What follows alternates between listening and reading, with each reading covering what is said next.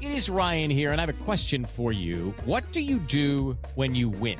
Like, are you a fist pumper, a woohooer, a hand clapper, a high fiver? I kind of like the high five, but if you want to hone in on those winning moves, check out Chumba Casino. At ChumbaCasino.com, choose from hundreds of social casino-style games for your chance to redeem serious cash prizes. There are new game releases weekly, plus free daily bonuses. So don't wait. Start having the most fun ever at ChumbaCasino.com. No purchase necessary. VGW. Void where prohibited by law. See terms and conditions. 18+. Anatomy of an ad. Subconsciously trigger emotions through music. Perfect. Define an opportunity. Imagine talking to millions of people across the U.S. like I am now. Identify a problem. Creating an audio ad is time-consuming. Offer a solution. Utilize cutting-edge AI. Imagine creating all that in under 30 seconds. Well, we did to create this ad. To learn more about AI in the audio industry, download the white paper from audiostack.ai. Hey, it's me, your gums. Now, your dentist is always telling you that you need to floss me more often, and I know that flossing me isn't the most fun activity, but something that could make it more fun is while you're flossing, you could listen to an episode of this podcast. Before we continue my first ever journey through the Harry Potter series, just a few quick announcements. First, if you're listening to this when the episode was released, that means there are just a few days left for your chance to enter our Potterless charity raffle over at potterlesspodcast.com/raffledprints. We are raising money for 3 great organizations, and you can win some awesome Potterless prizes. You can learn everything about this raffle at potterlesspodcast.com/raffledprints, and it ends when March ends, so hurry up! On the other hand, to discuss something that is not ending in March, but beginning in March, as I've mentioned in some intros previously, I am launching a Kickstarter for a new podcast project that hopefully will become a podcast, and I'm going to tell you a little bit about it right now. So it is called Modern Muckraker. It is going to be a new podcast where I will be playing a character who is fully convinced that they are completing the world's most important investigative journalism, but in reality, the questions that we'll be answering on this podcast are things along the lines of, when should Spider-Man take the subway instead of web swinging? So my team and I will painstakingly research answers to these questions. We will have interviews with highly overqualified guests. So in the Spider-Man one, for example, we'll talk with folks at Marvel, we'll talk with physicists to break down the mechanics of web swinging, and we'll talk with people that work for the New York City Metro Transit Authority so that we have all the accurate information about the subway system, and we will arrive at an exact answer of when Spider-Man is better off taking the subway instead of web swinging. We've got a bunch of fun questions to answer, some coming from movies, TVs, books, different pop culture areas. I really want to make this podcast happen, and we're doing a Kickstarter so that it can happen. I want to bring in a full team to make this podcast a reality. Writers, a producer, a sound designer, a researcher, and more. And I want to be able to pay these people what they are worth up front rather than do a Patreon or hope ad money comes in. I want to be able to give these people money right off the bat before they commit to working on the show. So that's why we're going with the Kickstarter for this one. If you want to learn more about the podcast, or if you would like to support the Kickstarter, you can learn more about the show at modernmuck.com. And you can support the Kickstarter, which will be live from March 30th. So tomorrow, if you're listening to this on the day it comes out, from March 30th, 2021 to April 30th, 2021. And that Kickstarter link is bit.ly/modernmuckraker. So if you want to check all of that out, and if you want to support it, I would really appreciate it. And sharing it really helps too if you can't support monetarily. So again, the website is modernmuck.com, and the bit.ly for the Kickstarter is bit.ly/modernmuckraker, and it's going from March 30th to April 30th of 2021. And of course, I also want to thank our newest members of our team over at patreon.com/Potterless. So shout out to Amy Go, Mac, Hoover Wind Tunnel, and Zebra Cakes. A name correction for Lily Zaitza and Neely. And a huge shout out to Tate Sasson, who upgraded to the producer level status, as well as our newest producer level patron, Sam Reeb, who is having a birthday very soon. So happy birthday, Sam. They joined the ranks of Vicky, Christine, Aaron, Clow, Marchismo, Juan, Rosemary, Maria, Lisa, Audra, Eleanor, Nikita, Rachel, Zachary, Alex, John, Noel, Claire, Rory, Veronica, Lotta, Noah, Tracy, Colleen, Jennifer, Justin, Jacob, Maya, Mark, Polly, Zena, Hardlin, Noelia, Nikki, Kine, Amanda, Kafir, Sarah, Marta, Maya, Floor, Georgia, Skyla, Edel, Professor Threat, Ellie, Michael, Kelly, Carrie, Connie, Jen, Nedry, Will, Marcos, Marique, Ashton, Brittany, Phelan, the Meadows family, Ginny, Heather, Kevin, Jarl, Peta, Jan, Callahan, Leah, Bella, Melanie, Becca, Rees, Adam, Joseph, Madison, Tonks, Sabrina, Sophia, Farzan, Melanie, Matt, Okamahime, Boney Pony, Kelsey, Ricky, Taylor, Megan, Riley, Laurel, Erica, Miranda, Kendra, Natanya, Yogan, Darcy, Sandra, Craig, Leor, Demi, Michelle, Henrique, Casey, Megan, Zot, Jack, Sophia, Dane, Robin, Chick, Mermaid, Daddykins, Gregory, Kawkaw, Nina, Ribbon, Brittany, Gavin, Jack, Serenity, Emily, Haley, Sabrina, Jenna, Laura, Gila, Eileen, Annette, Kirsten, Hufflepuff, Brett, Mary, Artemis, Trans People are People, Samantha, Nina, Tatiana, Taylor, Karis, Vomit Spiders, Tony, Joe, Punkfish, Wire Warrior, Catherine, Joe, Michael, Maya, Jasmine, Neely, Steamed Nuggets, and Can't Butter, who never finished something for work exactly 1 minute after they needed to leave in order to make the ferry on time, meaning that they have to wait an additional 45 minutes for the next ferry to get home. If you want to be like one of these amazing patrons and get access to our Discord or monthly live streams or bonus episodes, my notes, and more, you can head over to patreon.com/Potterless. But without further ado, let's get into episode 170 of Potterless, our final Puffs interview, this time guest starring the cast, and specifically members of the cast who played roles that were wildly different from each other.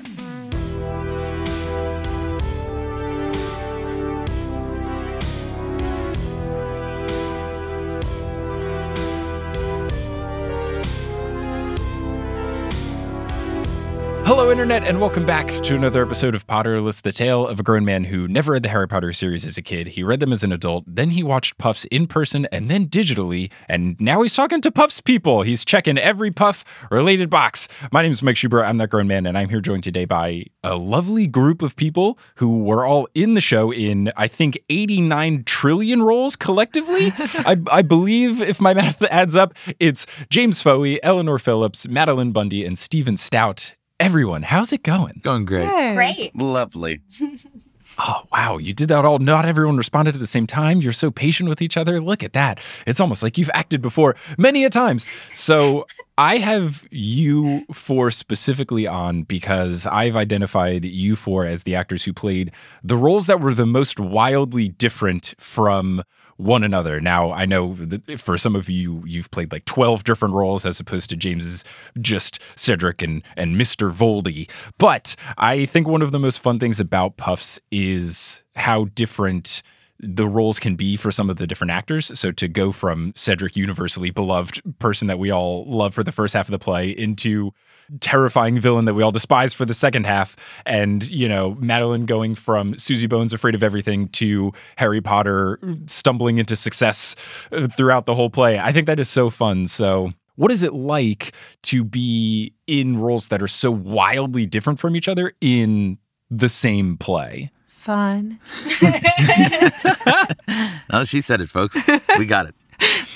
That was my really, really thorough answer for you. It's very fun. I mean, it's such a gift from Matt to be able to do something so different over the course of 90-ish minutes. Yeah, and to be able to tonally kind of be in something that's like, I'm incredibly silly and over the top with a giant googly eye on my face. And then, you know, after 90-ish minutes, be like, oh, we're two human beings talking in the White Room, anything like that. So, yeah, it's really lovely to be able to go on that journey through all the different voices that we end up doing. Yeah, like everyone said, like it is fun, you know, of course, like you're in a play. So it is like, it does feel like play to be able to like bounce back and forth from like opposites. But hopefully if you're good and with enough practice, it hopefully comes across as a bit of a magic trick to see everybody, you know, transition from these characters back and forth very quickly, especially when you're like Ellie and Steve, and it's not just like dueling back and forth between Harry and Susie, but you're also like, you're doing, you know, 6 professors back to back to back. It should come across as a bit of a magic trick, hopefully. Yeah, when we were starting the show and when Matt was writing it, part of the fun was always going to be how are we able to make this very epic story get very small and contained? And so that's things where it's like, well, if there's a female member of the staff, that's going to be played by Ellie. If there's a male member of the staff, that's going to be played by me. And that's going to be easier for the audience to be able to find while they go around, follow while they watch the show. Yeah. For me, one of my favorite moments of every show was the slow ripple of realization through the audience of how I had returned. Yes. There are definitely some audience members that would come up to us and they like double checked that was you, James. Yeah, no, I thought that it was. They were like, was that Cedric? We were way into it, way into the run when someone said that they had come back and seen the show for something like the 3rd or 4th time and just realized then. Wow. You know? Did they think that other you just didn't take a bow? Yeah, Voldy pieced out. Voldy was like, I refuse to bow with the rest of this cast. Yeah. I would say the show is so fun and so playful. For me, even with only 2, they're so different from each other that it felt like a different experience. where you go from Cedric, where he's so supportive and about other people, and he's helping with so much little business that's happening too. And then Voldy is just all about himself. And towards the end of the show, that's a really nice place to get to. Slip into something comfortable. I feel like you had so much more fun when you hit that half of the show and you were like, oh, I don't have to do anything anymore but hang out in my robe and hold my glass and chill in the background. All the layers I wore for quick changes, just shedding those. Yeah. Oh, it's so fun. Okay, so now I'm going to do a round of asking people individual questions because then the listeners at home can be like, I know who's talking now, and I can put it into perspective. So I'm going to start with Eleanor because you're in the top right of the Google call, and that makes sense for number one. Great. So you played a lot of the different professors, but you also played Xavier Jones. So similar to how James just described going from good guy to freeing his villain, to be McGonagall or Sprout or, Professor McGee, Professor Sprouty, and then you become what at first appears like a Bellatrix comp until you learn you're a bit of a softie.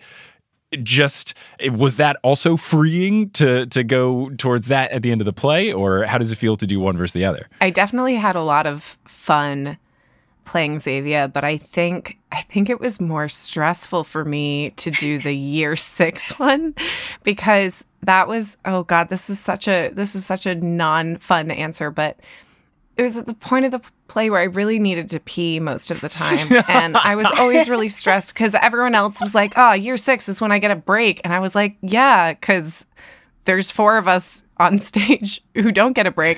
No, even Zach kind of got a break. And yeah, so I was always very, very stressed out that I had to get through that. And it was also kind of, it was a challenge that I think especially Julie and I it took us a while to get there because it's so late in the play to meet someone new. I mean, you have sort of met her earlier on, but it's a pretty late point to come in and give a lot of exposition.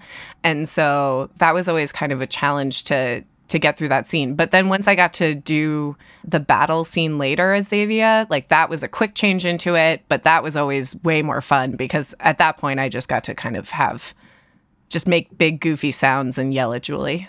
It was great. Always fun. Always fun to make big, goofy sounds. Stephen, question for you. Something particular that I noticed you did when you changed from all the different characters is that you have a different hairstyle for every character. So you have the comb-over side part for Ernie Mac and then straight down the middle for Snape. Was there a distinct total number of hairstyles that you had? And then was that just one other thing that you had to add to like, I have to wear my cloak this way, but also I got a middle part. It felt like a lot, but I did appreciate it a whole heck of a lot. Yeah. So I was, in addition to playing all the male teachers, I was one of the original producers of the show. So it was a thing where it was like, we have no money. So if I can make a costume that is literally a slight readjustment of my hair, we can spend that, $5 on somebody else's cool thing.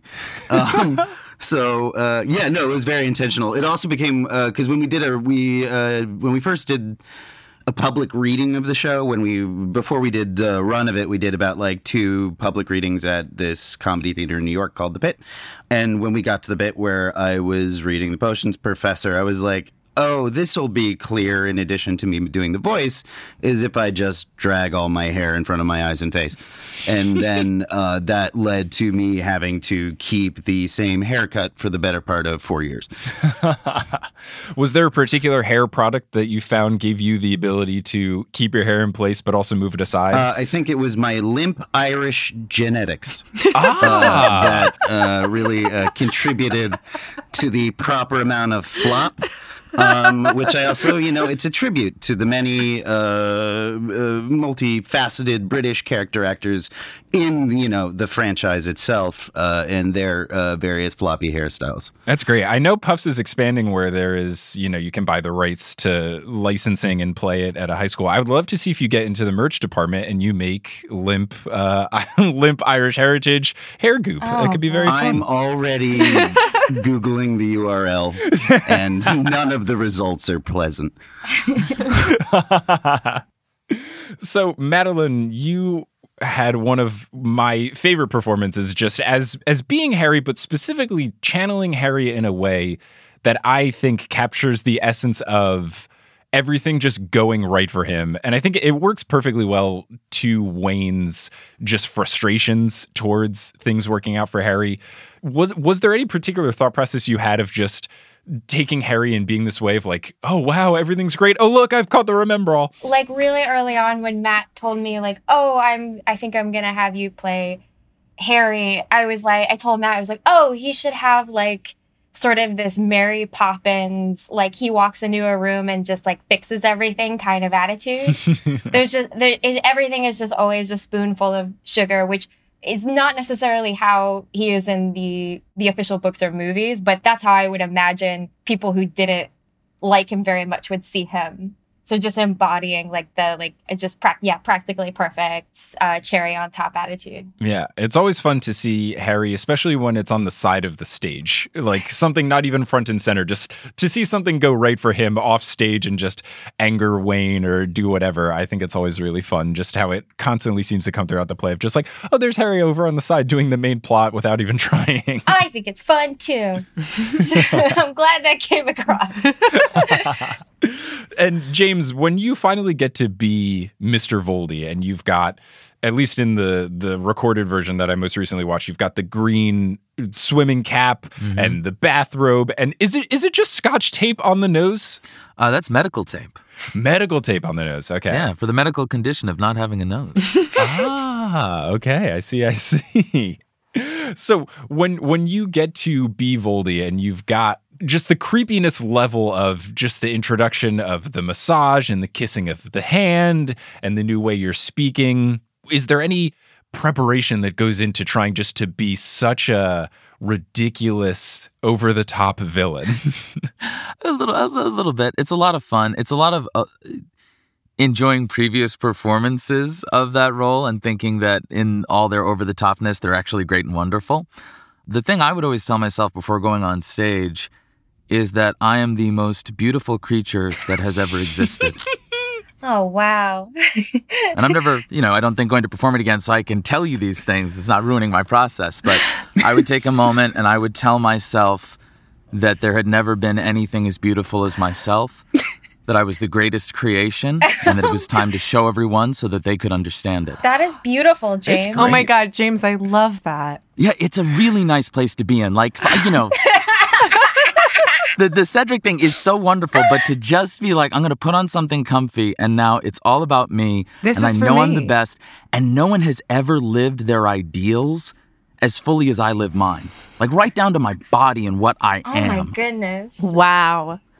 It's really great. Wow. I like it. I mean, I think there is a Voldemort quote. I can't remember if it's in book 7 or in Cursed Child, but there is one point where he calls himself like the most special wizard. Like he calls himself like, I'm the most important person, basically. So yes. I think that tracks for the character acting. Yeah, and why should the most important person ever die? Yeah, true. It doesn't even make any sense. I need to embody some of this positive attitude in my real life.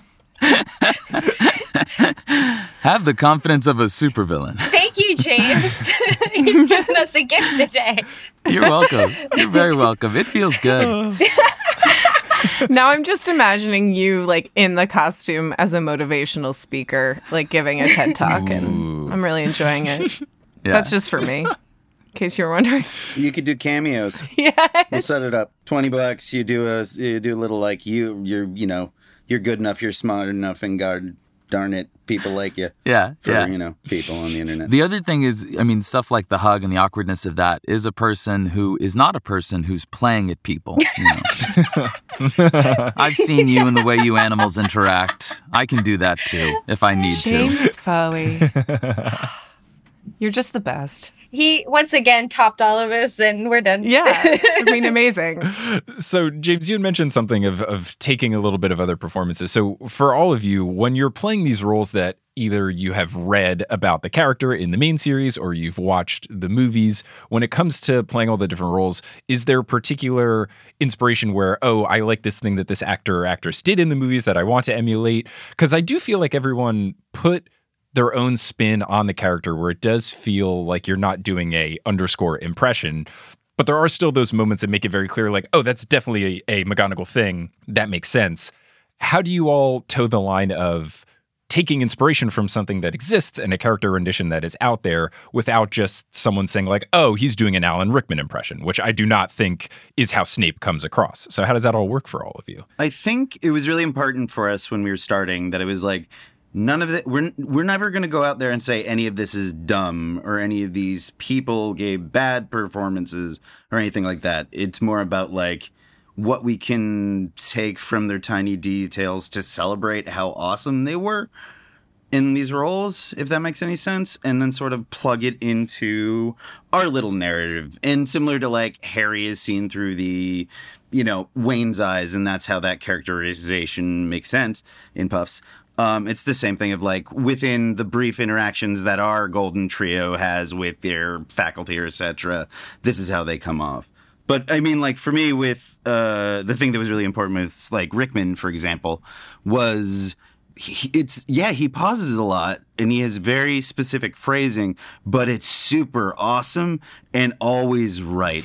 And it's why like all those things end up being these like iconic quotes and so forth. So for me, it was important to honor that and be as, frustrated as he endlessly was by all the little children flitting about him. Yeah. It was really important for me not to seem like I was making fun of Daniel Radcliffe's performance, especially when he was younger, because that is a child learning how to act, and that didn't seem very much like in the Puff spirit to like make fun of his acting in any way. But there was something that I really loved from his performances early on, which is that I feel like you can see Daniel Radcliffe really trying to do a good job.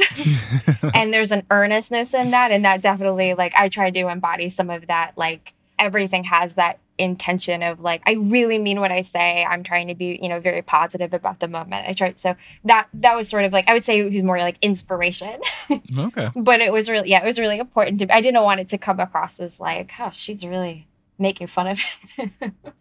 No, it makes sense. But also because I think his performance is, especially as the movies go on, is generally regarded as pretty great. Mm-hmm. I think people really cherish what he does with that part. Yeah, definitely.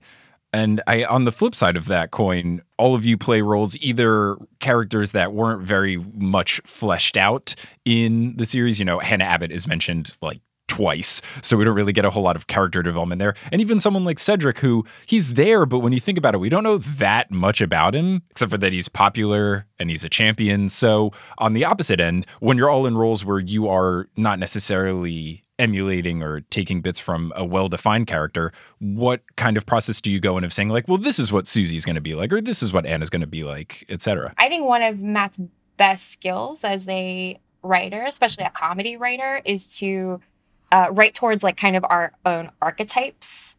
I feel like for me, as Susie and versus Harry, I definitely both embody impish positivity, but also on the polar opposite, kind of dark and disturbed and maybe a little creepy.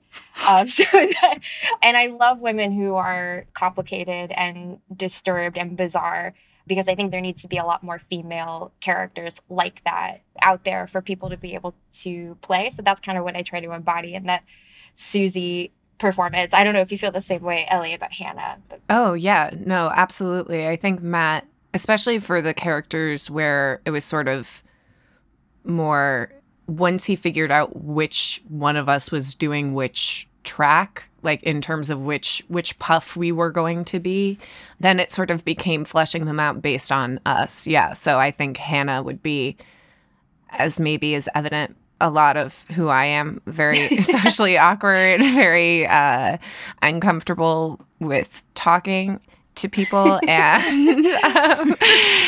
yeah, generally like unclear as to what I should be doing in any given room or situation.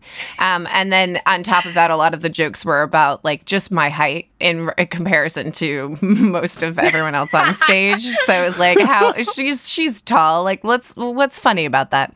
And then Xavier is more like, I guess what I. That wasn't really written for me, even. Like, it was developed for me, but originally that was going to be Nick. It's going to be Xavius, and Nick Carrillo is going to play that part, and then it was switched. So yeah, no, I think Hannah is definitely more me. And then for me with Ernie, the point was everybody else is really quirky and awesome and funny, so I shouldn't compete with that. I should just be kind of like the person who's just kind of happy to be there. And then, I'll have all my cake when I get to play all the wacky other characters. Makes sense. For Cedric, there's only a few key moments that you can take, from the official books where you're like, okay, like, who is this guy? Why do people like him? Why is he cool, quote unquote? And one of the big ones to me is when Harry collapses at the game, and it's Cedric doesn't just want to win, he wants to win the right way, which is in opposition to some of the other houses, right? And also that I always remember that he's able to talk to who we call Frenchie and keep his cool and not make an ass of himself. He's got a girl he's interested in that's not her. It's okay. We can stand here and chat in the hall. And she can really try to put it on and use her super seductive powers. And that's okay. Right? Like, he's not going to become a fool. And I think that the idea of a person who's cool like that and is also positive in a puff sense is somebody that just has a really great sense of themselves, that's worked through some stuff, that has been in the place that a lot of the first-year characters are in the play when we first meet them, and has come out on the other side of it.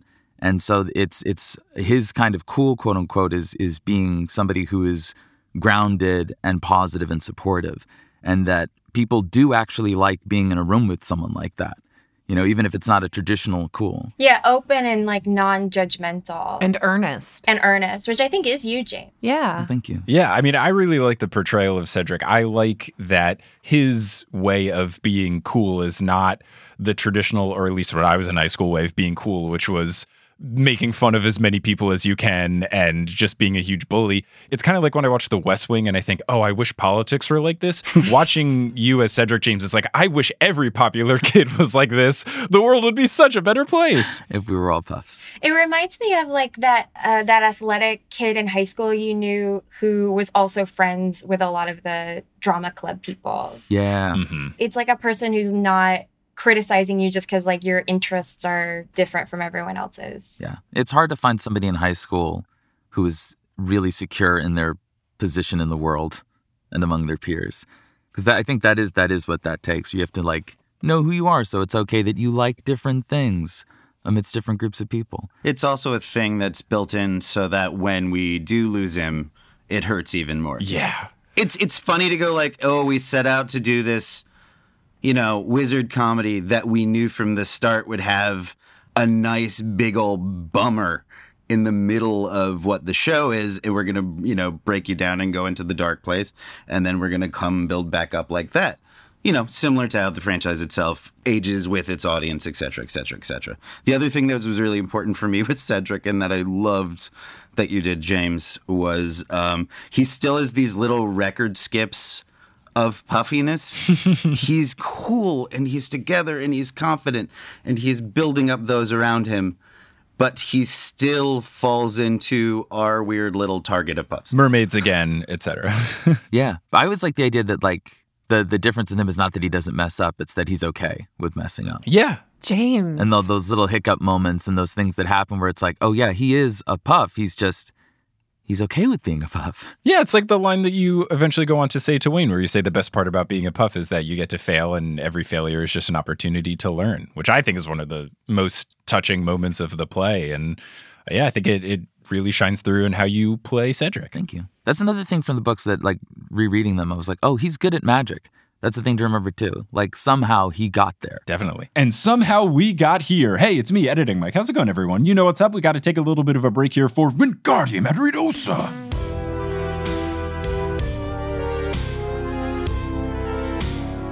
Today's episode is brought to you by another podcast that I helped create, Horse. Horse is a basketball podcast about everything except for the wins and losses. Every other week, I am joined by my buddy Adam Amawala, and we discuss just the entertaining elements of the NBA and the WNBA. We will talk about player drama. We will talk about Twitter beefs. We will talk about cool uniforms. We will talk about significant trades and hirings and firings and all sorts of fun stuff. We talk about things that are currently going on in the leagues, and we also share wild stories from basketball back in the day. Whether you are already a fan of basketball and you want something that's more lighthearted around the sport you love, or if you have no idea what basketball is and you want to get a bit more of an understanding about the sport, Horse can be a great gateway for you. So no matter where your basketball fandom lies, Horse is the podcast for you. We are breaking down gates and we are open for everyone. You can listen at horsehoops.com or search Horse wherever you listen to podcasts. And now you'll hear words from a few sponsors who make it feasible for me to be a full-time podcaster. Some of these ads will be read by me, others of them won't. The ones that aren't are inserted locally, so if you live internationally, don't be surprised if you hear an ad in your country's native language. And once those ads are complete, we'll get back to this episode of Potterless. Seeking the truth never gets old. Introducing June's Journey, the free-to-play mobile game that will immerse you in a thrilling murder mystery. Join June Parker as she uncovers hidden objects and clues to solve her sister's death in a beautifully illustrated world set in the Roaring '20s. With new chapters added every week, the excitement never ends. Download June's Journey now on your Android or iOS device, or play on PC through Facebook Games. Anatomy of an ad. Subconsciously trigger emotions through music. Perfect. Define an opportunity. Imagine talking to millions of people across the U.S. like I am now. Identify a problem. Creating an audio ad is time-consuming. Offer a solution. Utilize cutting-edge AI. Imagine creating all that in under 30 seconds. Well, we did to create this ad. To learn more about AI in the audio industry, download the white paper from audiostack.ai. This episode of Potterless is brought to you by Arena Club. Now, Neville Longbottom is someone who likes to collect cards. He likes to collect the Chocolate Frog cards, and it's got to be a frustrating experience for him to be ripping open all these Chocolate Frog things, hoping for particular cards. What if there was slightly less randomness in the mix? What if he had a better sense of what cards he could get? Ooh, that sounds like something that could intrigue you if you were trying to get Muggle versions of trading cards and stuff. And if that's interesting to you, you should check out Arena Club. Arena Club is a website and service where you can do all sorts of things in the world of trading cards, whether that is sports trading cards or Pokemon cards. You can utilize Arena Club, and they have so many cool things. One of the coolest things that they have is slab packs. Slab packs give you more transparency when it comes into ripping open packs and hoping for particular cards in a pull. And I recently opened up a slab pack with Arena Club, and it was nice because rather than it just be like this complete black box of I have no idea what cards I'm going to get, they show you a list of, oh, here are the different cards that you could get from this pack. Here's the percentages. And then what's also nice about it is that if you don't like whatever card you get, you can just sell it right on back to Arena Club, and then boom, you can take those funds and use them to get other cards, because they also have a full marketplace where you can search for individual cards. I did that as well. I wanted to get a particular Pokemon card. I got Lieutenant Surge's Raichu. It's holographic. It's beautiful. I'm looking at it right now, and it's proudly in my studio. Arena Club is a marketplace for card collecting, buying, trading, selling, display, minting, all sorts of good stuff. If you are involved or interested in any sort of card collecting, trading cards, stuff like that, I think Arena Club will be right up your alley. Right now, you can get 10% off your first purchase by going to arenaclub.com/Potterless. Wow, that's a wild offer. 10% off a $400 slab pack, for example. That's $40 right there. Anyways, that's arenaclub.com/Potterless for 10% off your first purchase. So check that out if you want to have a little less randomness in your life, whether it is with Muggle trading cards or Chocolate Frog cards like Neville today.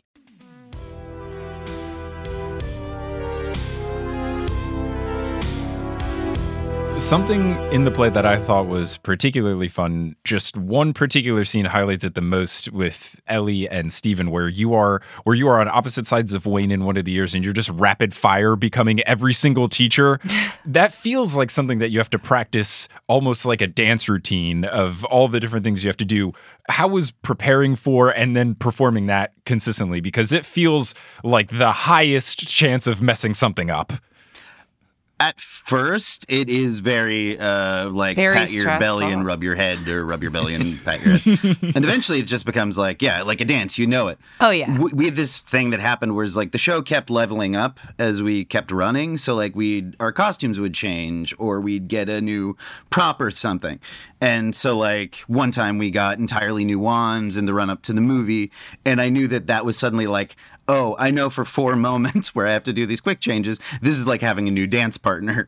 And so like this might be 2 years into this, but now it's, just nerve-wracking again for a moment. But Ellie, I feel like you had much more high wire versions of this with me. Like you have that dance with AJ where you have to do Well, that one was really hard. That was the one in year I feel like the year one was, definitely like very stressful at the beginning. And then by the end, it was something where like, I mean, we'd be joking around and that would be the way it would get stressful again, would be like, oh, was I paying attention?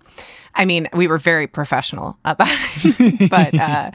But no, I think the scariest one for me was the wand toss was the scariest for me. But yeah, the dance with me and AJ was, Kristen McCarthy Parker, our director, was like, it doesn't look hard enough when you're changing characters in year 3, where I do sort of all the different classes and the trio comes out at different points to take class and I just sort of stay on stage. And she was like, how complicated can you make, like, can we add a costume change? Can we add props? Can we add something to make it look harder? So we had to sort of just like figure out what we could do and talk with Madeline about what she could make for us and what we could sort of find having around that we could add in to make it harder.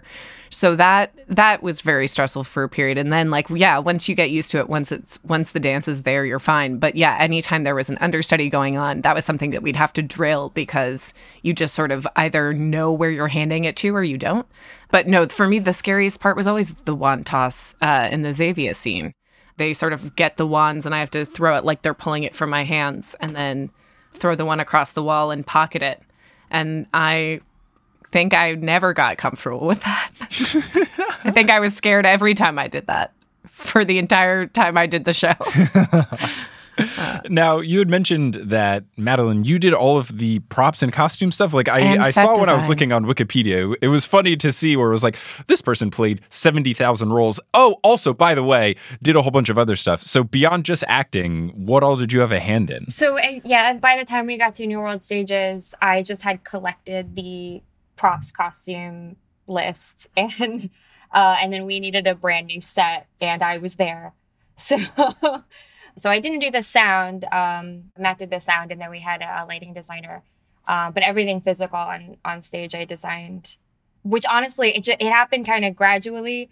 And it was really just because, a couple reasons. It was really hard to explain to people that the show couldn't look like the official world. Mm-hmm. It was really important to me that the whole thing looked like a giant piece of fan art.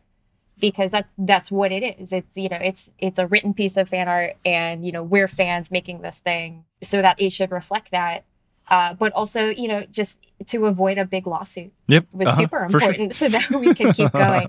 And it was surprisingly difficult to get people to because you'd have a meeting with someone and they'd be like, "Yeah, but you want it to look like the other thing, really, right?" Like, no. It needs to look like this. So, and we just never had time. We never had a lot of time going from space to space. So it just kind of always seemed faster or more convenient to be like, okay, Madeline, just do it.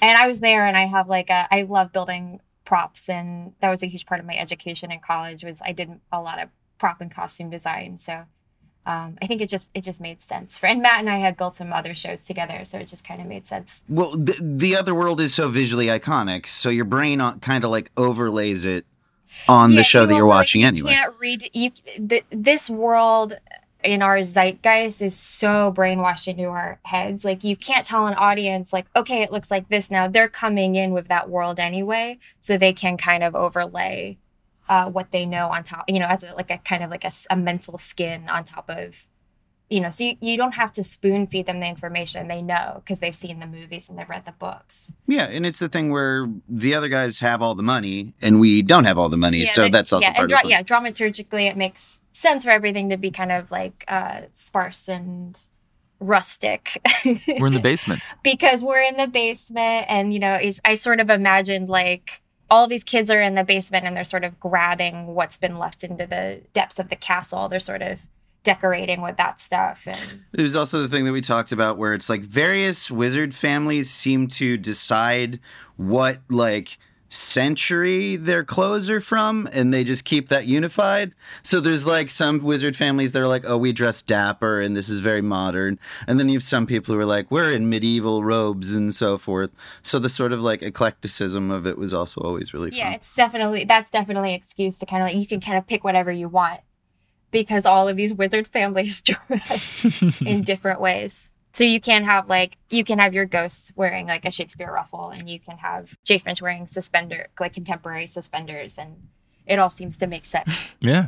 No, I think it all worked. I think the props and the way the set looks makes for a really nice vibe of it feels much like the pups. It feels like comfortable, and it feels like it doesn't look low budget, but it looks like simple and perfectly done. That Like is a nothing huge is over the relief to top. me. You've got the doors, you've got the props. Because I mean, and some of the stuff is really impressively done. Like the puppetry of the Dementor or the dragons, like it doesn't look like, oh, they just like rinky-dink put this together. It's this thing of like, oh, it feels puffy in the way that it's presented. So I think it comes across really well. And what you said about overlaying that's really smart. It makes a lot of sense because you don't need like castle stuff. They're in a castle, so you can just kind of let it be. Yeah, exactly. That was something like my theater training said, which is like if your character says it in the script, like they're literally saying something to the audience, you might not need to put it on stage visually. It's already in that person's brain. And we as audience members, like we like filling in the blanks. It's like almost like solving a puzzle that's satisfying to us.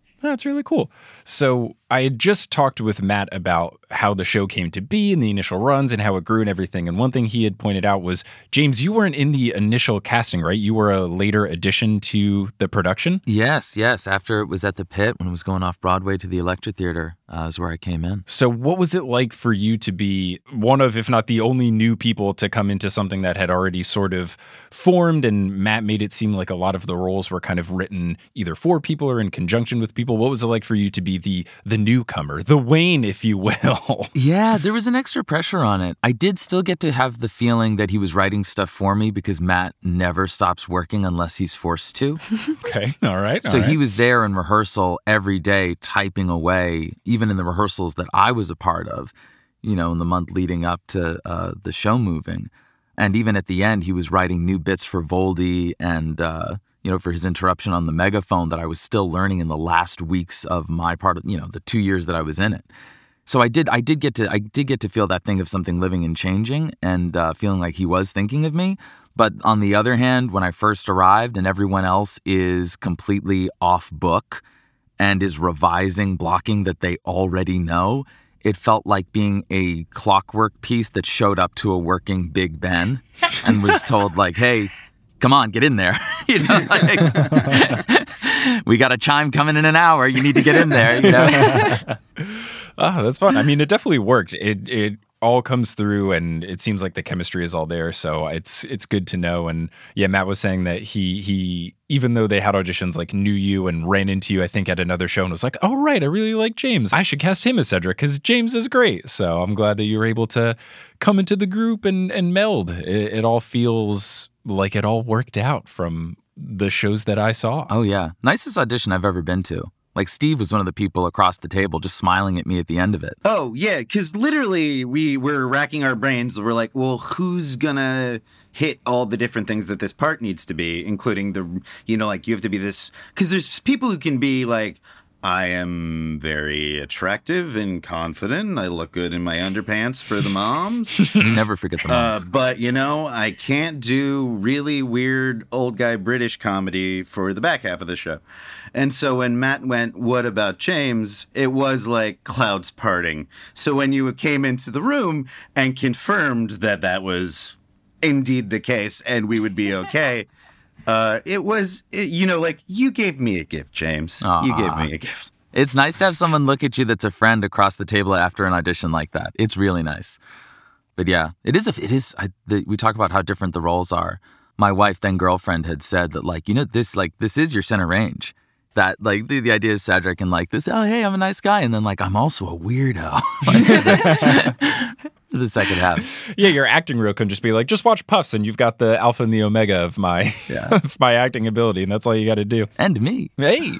So, Steven, you were the original producer of the show. What does that mean? I have no idea what that entails. I would love to learn. No, well, my facetious answer that is also true is it's getting people, objects, and eventually, an audience into a room at particular points in time. For something like this, it's about we're making this initially with very few resources. So, like, how do we intelligently muster the tiny amount of Kickstarter money we have to make this thing feel like $1 million bucks? In addition to that, the thing that I kind of do with me and Matt in our collaborative relationship is we just endlessly are talking about the story and how we revise the story and how we tweak it so it's not exactly what you thought it was going to be when you came in. Like, with this specifically, we knew we weren't the first people to do, like, a Potter parody.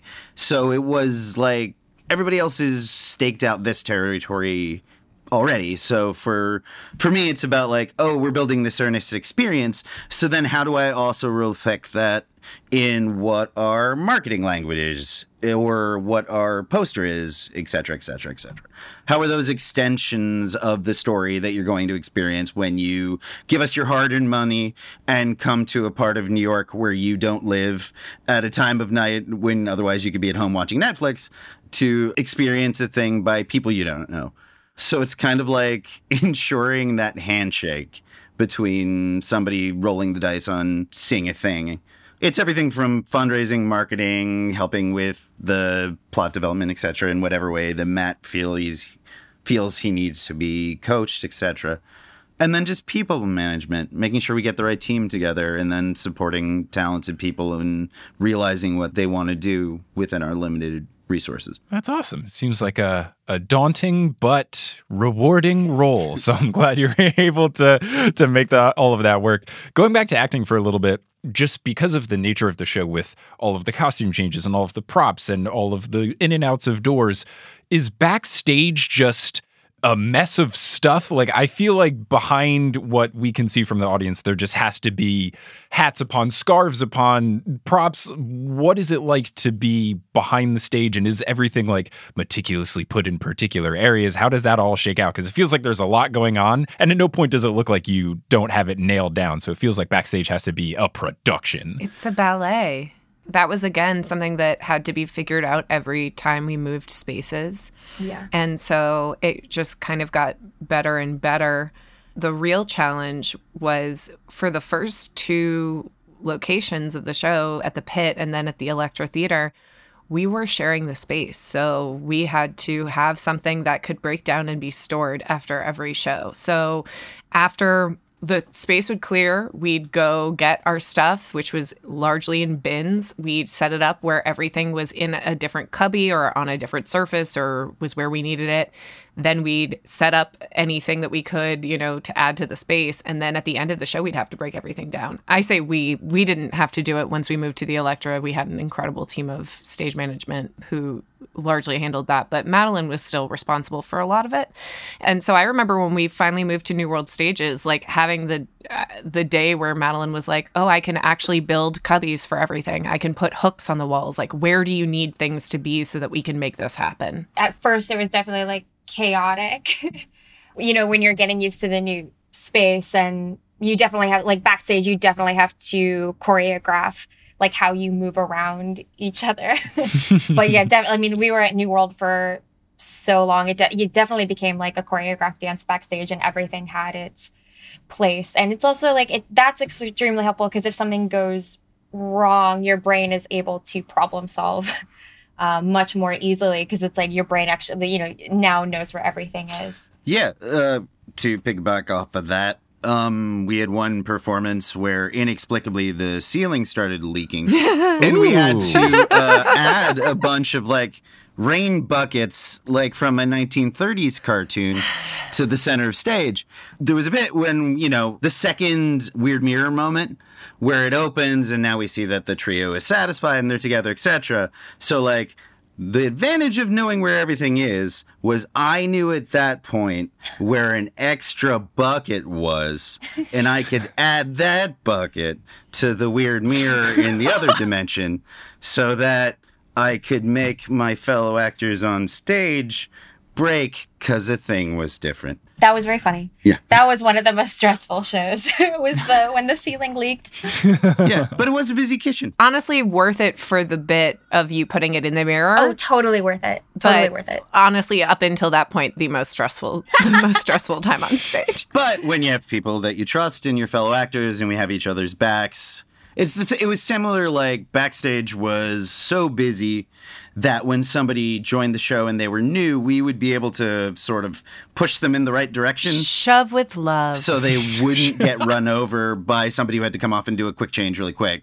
So you could be having a very casual conversation and then like move somebody 2 inches to the right and then somebody comes through a door and so forth and then you return them. Yeah, because most of the stress when we were transitioning to New World Stages was not being in the place you needed to be to get on stage in the right spot. It was, where are all the places I cannot ever be in all these moments? That's the thing you had to learn. I always felt like it was a relief when I actually got onto the stage. It's because now I knew, you know, I know what this is. Okay, I can stop sweating. But then you get backstage and it's immediately like, okay, where are my lanes? But, you know, that all became second nature, as they said. And you talked about trusting each other from a knowing where to be standpoint, but on a somewhat related note, also there's a lot of improvised bits throughout the play, whether it's the whole giant monologue that Zach Smith does, or I don't know if the Voldemort megaphone thing was improvised or if you had to switch it. I know Matt said there was like a legal thing that you had to cut out of the tape version. Yeah. But then also just throughout, there's different parts of the play where you have option lines and you can say that. So getting to be in a play where the script isn't 100% strict, what is that like from giving the lines to reacting to someone that you know is going to say something, but you don't know what it necessarily will be? What is that like being in the actor's shoes in that moment? It helps prevent madness in a long run. Yes. Oh, definitely. I mean, for me, the Voldy bits were dealer's choice. Like you're saying, you have all these options, and that list grew and grew and grew, and I asked for more because I enjoyed so much getting to do new things with a character, and also where you get to tailor it to the house you have. What are they laughing at? What are they enjoying? What do I think is really going to put them over in this bit versus another one? That was really exciting, and it helps you to engage more with the audience in that living theatrical moment. Yeah, I remember, I think I went to a wedding, and when I came back, you'd gotten more lines from Matt to add to that section, and I didn't know they were coming. And so we were in the middle of a show, and you started doing, I think it was like, has anyone seen my shoes? I don't remember which one it was. It might have been your... Maybe it was about like, we just had a bunch of furniture left over, and we didn't know what we were going to do with the furniture. Whatever it was, I know that I broke very, very much on stage because I was like, what is happening? And it just kept going for so much longer than I thought it was going to happen for. I just turned upstage and like laughed into a wall because I couldn't help myself and just hoped no one was looking at me. It was also funny because when we started doing the show and developing the show, there wasn't going to be another giant 2-part play and a whole new franchise. So you started before all that, right? Yeah, we didn't know any of that was going to happen. Wow. Also, we didn't know that the movies hadn't been announced. Yeah, no. So we went, because it was really important for us as nerds to make sure that if you wanted to wink at this fan art thing that we made, that it could exist in the nooks and the crannies of the things you knew. There's only one thing we do that contradicts canon, which is Zach Smith coming back in the battle. So the ability to have these points where things are improvised or changed, we got to react to, in addition to it being like, oh, this is our St. Patrick's Day show, this is our Christmas show, we're making jokes about Christmas or St. Patrick's Day or whatever. It could be like, oh, so wizards evidently could poop anywhere and they use magic to vanish it away. So, like, that was tweeted out this afternoon, and we get to just enjoy that fact and exploring that fact with 200 people tonight. So, Nick and Alex Haynes and everybody who got to do Zach Smith monologues, they had this like sacred duty of providing, as James was saying, like a unique liveness for the audience. It's the souvenir that they get. Yeah. This is what's different than every other time or every other show. The 4 actors that stayed through the entire run were the Zach Smith crew. So Zach, Andy, Steve, and myself. And we had a lot of talks at the end, and we wondered if that was a coincidence or not, because the show really was really, really different for the four of us, because we got to experience a different, 3 to 15 minutes. 3 to 15 minute monologue every night, or participate in different bits. It might totally be a coincidence that it was the four of us, but I also wonder if it wasn't. No, that's really fun. I like it. I have always preferred doing improv to scripted stuff. And when I was in Seattle, I did plays that were kind of like a hybrid where you had your big check marks that you always hit, but everything in between was improvised. And that was always refreshing for me to not have to walk in and necessarily do the same thing every single time. So that's fun. And it's also fun to hear, James, that like things would grow and you got to add more lines. I believe when I saw it live, it was the Pilates monologue. Yeah. Is what I that got one's for wonderful. the megaphone section. And I was at New World Stages when I saw it, and I was in the top section, which is like right next to where Voldemort is. So I remember when I first got there, I was like, oh, these seats are kind of strange. But then as I was right next to bathrobe Voldemort screaming about Pilates into a megaphone, I was like, just kidding. I have the best seats in the house. Specifically for being in New World Stages, when you have to be up there as Voldemort, is that complicated? Like, is that normally a place where actors go? It felt not natural. Is running complicated? Is running in a bathrobe with a megaphone in your hand complicated? Through a Jersey Boys matinee? Here's what I'm going to say. I can't speak for you, James, but I would say of your many places to enter, it wasn't the one that gave us the most problems. No. Oh, it yeah. wasn't. One of the Cedric's first entrance, there was one time I just couldn't hear. But the first time that there was ever a problem with that is that thick door that's not like meant to be a stage entrance door. It's more like the building's on fire. Let's go, let's go, let's go. That kind of door. It was locked. So I heard my entrance, the music played, and I, as Cedric, went on a doorknob that refused to turn. Oh, no. And all we saw was a spotlight filled with nothing. Yep. Yep. We all turned our heads, and there was nothing there. It was a trust fall into a void. Yep. And so then they got to see me run in from the audience entrance, not emergency exit entrance, run in from audience entrance, and then run behind the whole audience into a spotlight that had been waiting for me with silence. And I bet everyone in the crowd that day went, that was really funny how they did that thing where it made it look like Cedric missed his cue. That was very funny. Oh, I'm sure. That is a nice thing about all being puffs. Yeah. Anytime something goes wrong, we're like, yeah, it was a purposeful bit. Yep. But I would imagine in that space, most shows do not use that balcony to perform on. Oh, yeah. Yeah, it feels like an audience-only space, so I was incredibly surprised to see Voldy up there. There is in the back of that theater behind the set, there is a little balcony on the stage, but the first time I saw the ladder going up to that space, I was like, oh, we are not using this. This is incredibly dangerous. The show is way too fast for this, so we cut that idea pretty quickly, which is why James used the audience balcony instead. Yeah, even going up there, which as I said, I loved. Like, I kept a death grip on the pole up there at the corner where I was for that low railing, so that the Voldy bit doesn't end with me flipping over into the house. Oh, that part where Voldy fell on top of a bunch of people was great. Oh, boy. Oh, man. Well, this was really fun. I thank you all so much for taking the time to talk about the play and give some behind the scenes info and insight into it. I genuinely like the show a whole lot. I'm not just saying that because I'm on a Zoom call with a bunch of you. Like, I liked it when I saw it live. I enjoyed watching the replays of it and just getting to talk to Matt and you all. And I'm talking with more of the actors later on.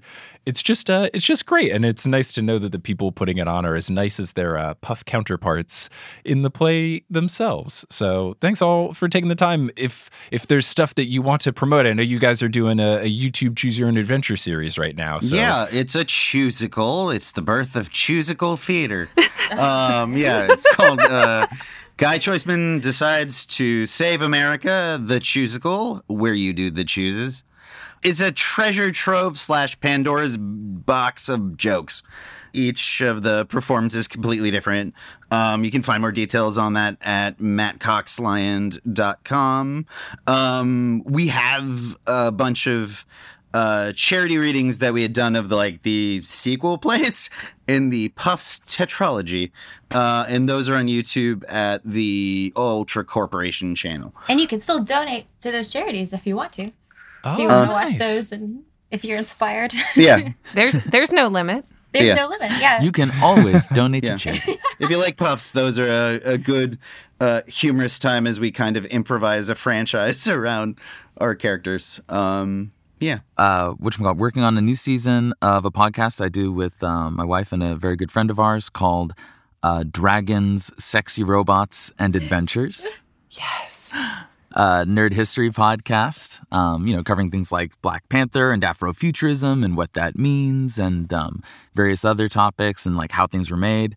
And I'm currently narrating a steampunk YA series called The League of Seven that is about 7 young heroes from all over the world of all different cultures coming together to face kaiju-like monsters that sleep beneath the ground and sea. So. Nice. That's great. Awesome. Yeah, I'm happy you were promoting the podcast because I remember when we met like 2 years ago at a LeakyCon. It was before I even knew Puffs existed. And James, you came up to me and you were like, "Hi, I played Cedric in one of the original things of Puffs." And I was like, "What's Puffs?" And he was like, "It's good. You should check it out." And I'm just proud of myself for not losing. I had your email address on a business card, and I didn't lose it for 2 years, which I think is an accomplishment. That is, my goodness. That's fantastic. I was going to mention at the end of this, I was like, I won't mention in the show. Like afterwards, like, "Hey, do you remember me?" I do. But yeah, that's great. You were at whatchamacallit? We were at PodCon in Seattle. Oh, it was a PodCon? Yeah. Okay. I couldn't remember if it was a PodCon or a LeakyCon, but I do have a big business card. Of course, it's my own card with your information scribbled on top of it. And then on the back, I just wrote Cedric from Puffs in quotation marks because I still didn't know what Puffs was at the time. Whatever that is.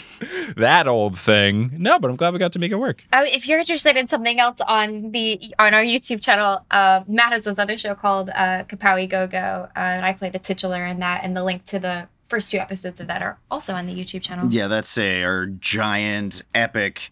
Everything you liked after school in the mid to late 90s / early aughts mashed up into a totally original comedy narrative.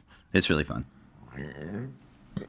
I'm sorry, that was my stomach. It just made a really awful noise. I don't know if it picked up. I'm so sorry. No, it's okay. If your stomach is looking to promote feeding My it. stomach also made noises, Ellie, so you're not Okay, alone. I felt like I was gurgling all over the place, and I was like, thank God everyone else is somewhere else with these audio files, because my stomach is loud. I'm sorry. I have a very advanced audio editing software. It does have tummy grumble in it, so it'll just ask that right That's from the amazing. file. I was like, hopefully I can noise gate my stomach. I'm sorry.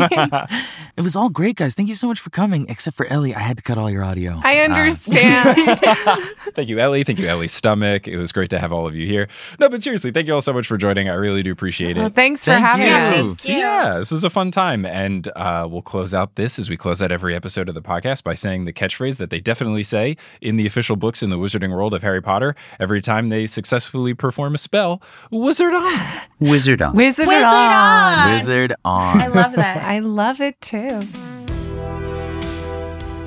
Hey, you know one of those other podcasts I do, Horse, the basketball one? Well, we are doing a live show on April 1st. I promise it's not an April Fool's joke. Adam and I are going to be doing a very visual-based edition of Horse since we will have a live stream at our disposal. We're calling it the Better All-Star Game because we're safe, unlike the actual NBA All-Star Game that happened this year that was unsafe, and thankfully nobody got really sick from it. But if you want to go and see that and get tickets for it, you can go to bit.ly/horselive41. So that's bit.ly/horselive and then the number 4 and then the number 1. It's going to be a really fun time. Potterless was created by Mike Schubert. It is hosted by Mike Schubert. It is edited by Mike Schubert. It is produced by Mike Schubert as well as Vicky Garcia, Christine, Aaron Johnson, Klaus Lopu, Marchismo, Juan Sanfilio, Rosemary Dodge, Maria Lisa C. Keen, Audra, Eleanor Curlin, Nikita Power, Rachel Guthrie, Zachary Polito, Alex Consulver, John Cocker, Noel Basole, Claire Spencer, Rory Collier, Veronica Bartova, Lotta Bartova, Noah, Tracy Toya, Colleen, Jennifer Marklew, Justin Montero, Jacob Parrish, Maya Gray, Mark Body, Polly Burge, Zena Rosnowski, Harlan Haskins, Noelia, Nikki Harris, Kine Amanda Alfred, Kafir Shaltiel, Sarah Shetter, Marta Morrison, Maya Florsake, Georgia Davis, Skylar Lilly, Adele Ryan, Professor Threat, Ellie Hoskovchova, Michael David Yordi, Kelly Otilio, Carrie Crumpler, Connie Bienkowski, Jen Went, Nedry OS, Will Huser, Marco Cepeda, Marique Rieger, Ashton Gabrielson, Brittany Gutierrez, Phelan, The Meadows Family, Ginny from the Block, Heather Langiel, Kevin Stewart, Jarls Fiven, Peter McGrath, Jan and Rose Daub, Callahan and Darras, Leah Reed, Bella Barlack, Melanie Demi, Becca Spry, Reese Deignan, Adam Graham, Joseph Torp, Madison, Don't Call Me Nymphadora, Sabrina Balsiger, Sophia Loves Pigs, Farzan Jarabat, Melanie DeGrave, Matt Barger, Okamahime, Bony Pony, Kelsey Gillespie, Rike Mangor Jensen, Taylor Payne, Megan Moon, Riley Kiedis, Laurel Happy, Erica Butler, Miranda, Kendra Hertz, Natanya Page, Yogan Shanley, Darcy Alexandra Harrison, Sandra Rose, Craig McRoberts, Leor Nachum, Demi Lynn, Michelle Spurgeon, Henrika Wolf, Casey Canales, Magan Stempen, Zat, Jack Gitzes, Sophia Leone, Dane Nemcher, Robin Garcia, Chick Parr, Mermaid and her Daddykins, Gregory Hughes, Caw Mother Feathers, Nina Jazalik, Ribbon Monstrosity, Brittany Harper, Gavin Miller, Jack Parr, Serenity Allen, Emily Quinlan, Haley Hastings, Sabrina Casanova, Jenny Browers, Laura, Gila, Eileen Gazesh, Annette Pipitone, Kirsten R. Cunningham, Hufflepuff alumni, Brett Clausen, Mary Price, Artemis, Trans People Are People, Samantha McNamara, Nina Campley, Tatiana Schmidtova, Taylor Roberts, Karis Davies, Little Vomit Spiders Running Around, Tony Joe McHufflepuff, Punkfish, Wire Warrior 4976, Catherine Karolchak, Joe Sander, Michael Peavy, Maya Saunders, Jasmine Ellis Neely, Tate Sasson, Sam Reeves, Steamed Nuggets, and Can't I Butter? Web design by Kelly Schubert, and the music is by Bettina Kumpamanis. If you want to find us on social media, you can at facebook.com/Potterless, twitter.com/PotterlessPod, instagram.com/PotterlessPodcast, and reddit.com/r/Potterless.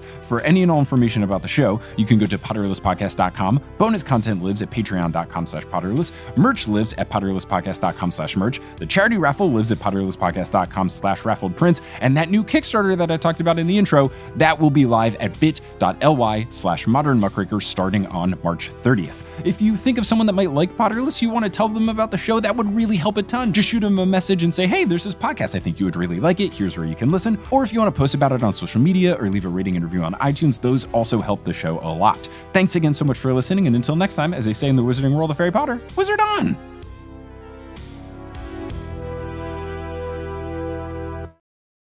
It's time for today's Lucky Land horoscope with Victoria Cash.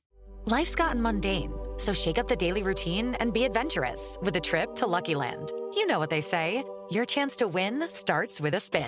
So go to LuckyLandSlots.com to play over 100 social casino-style games for free for your chance to redeem some serious prizes. Get lucky today at LuckyLandSlots.com. Available to players in the U.S., excluding Washington and Michigan. No purchase necessary. VGW Group. Void where prohibited by law. 18+. Terms and conditions apply.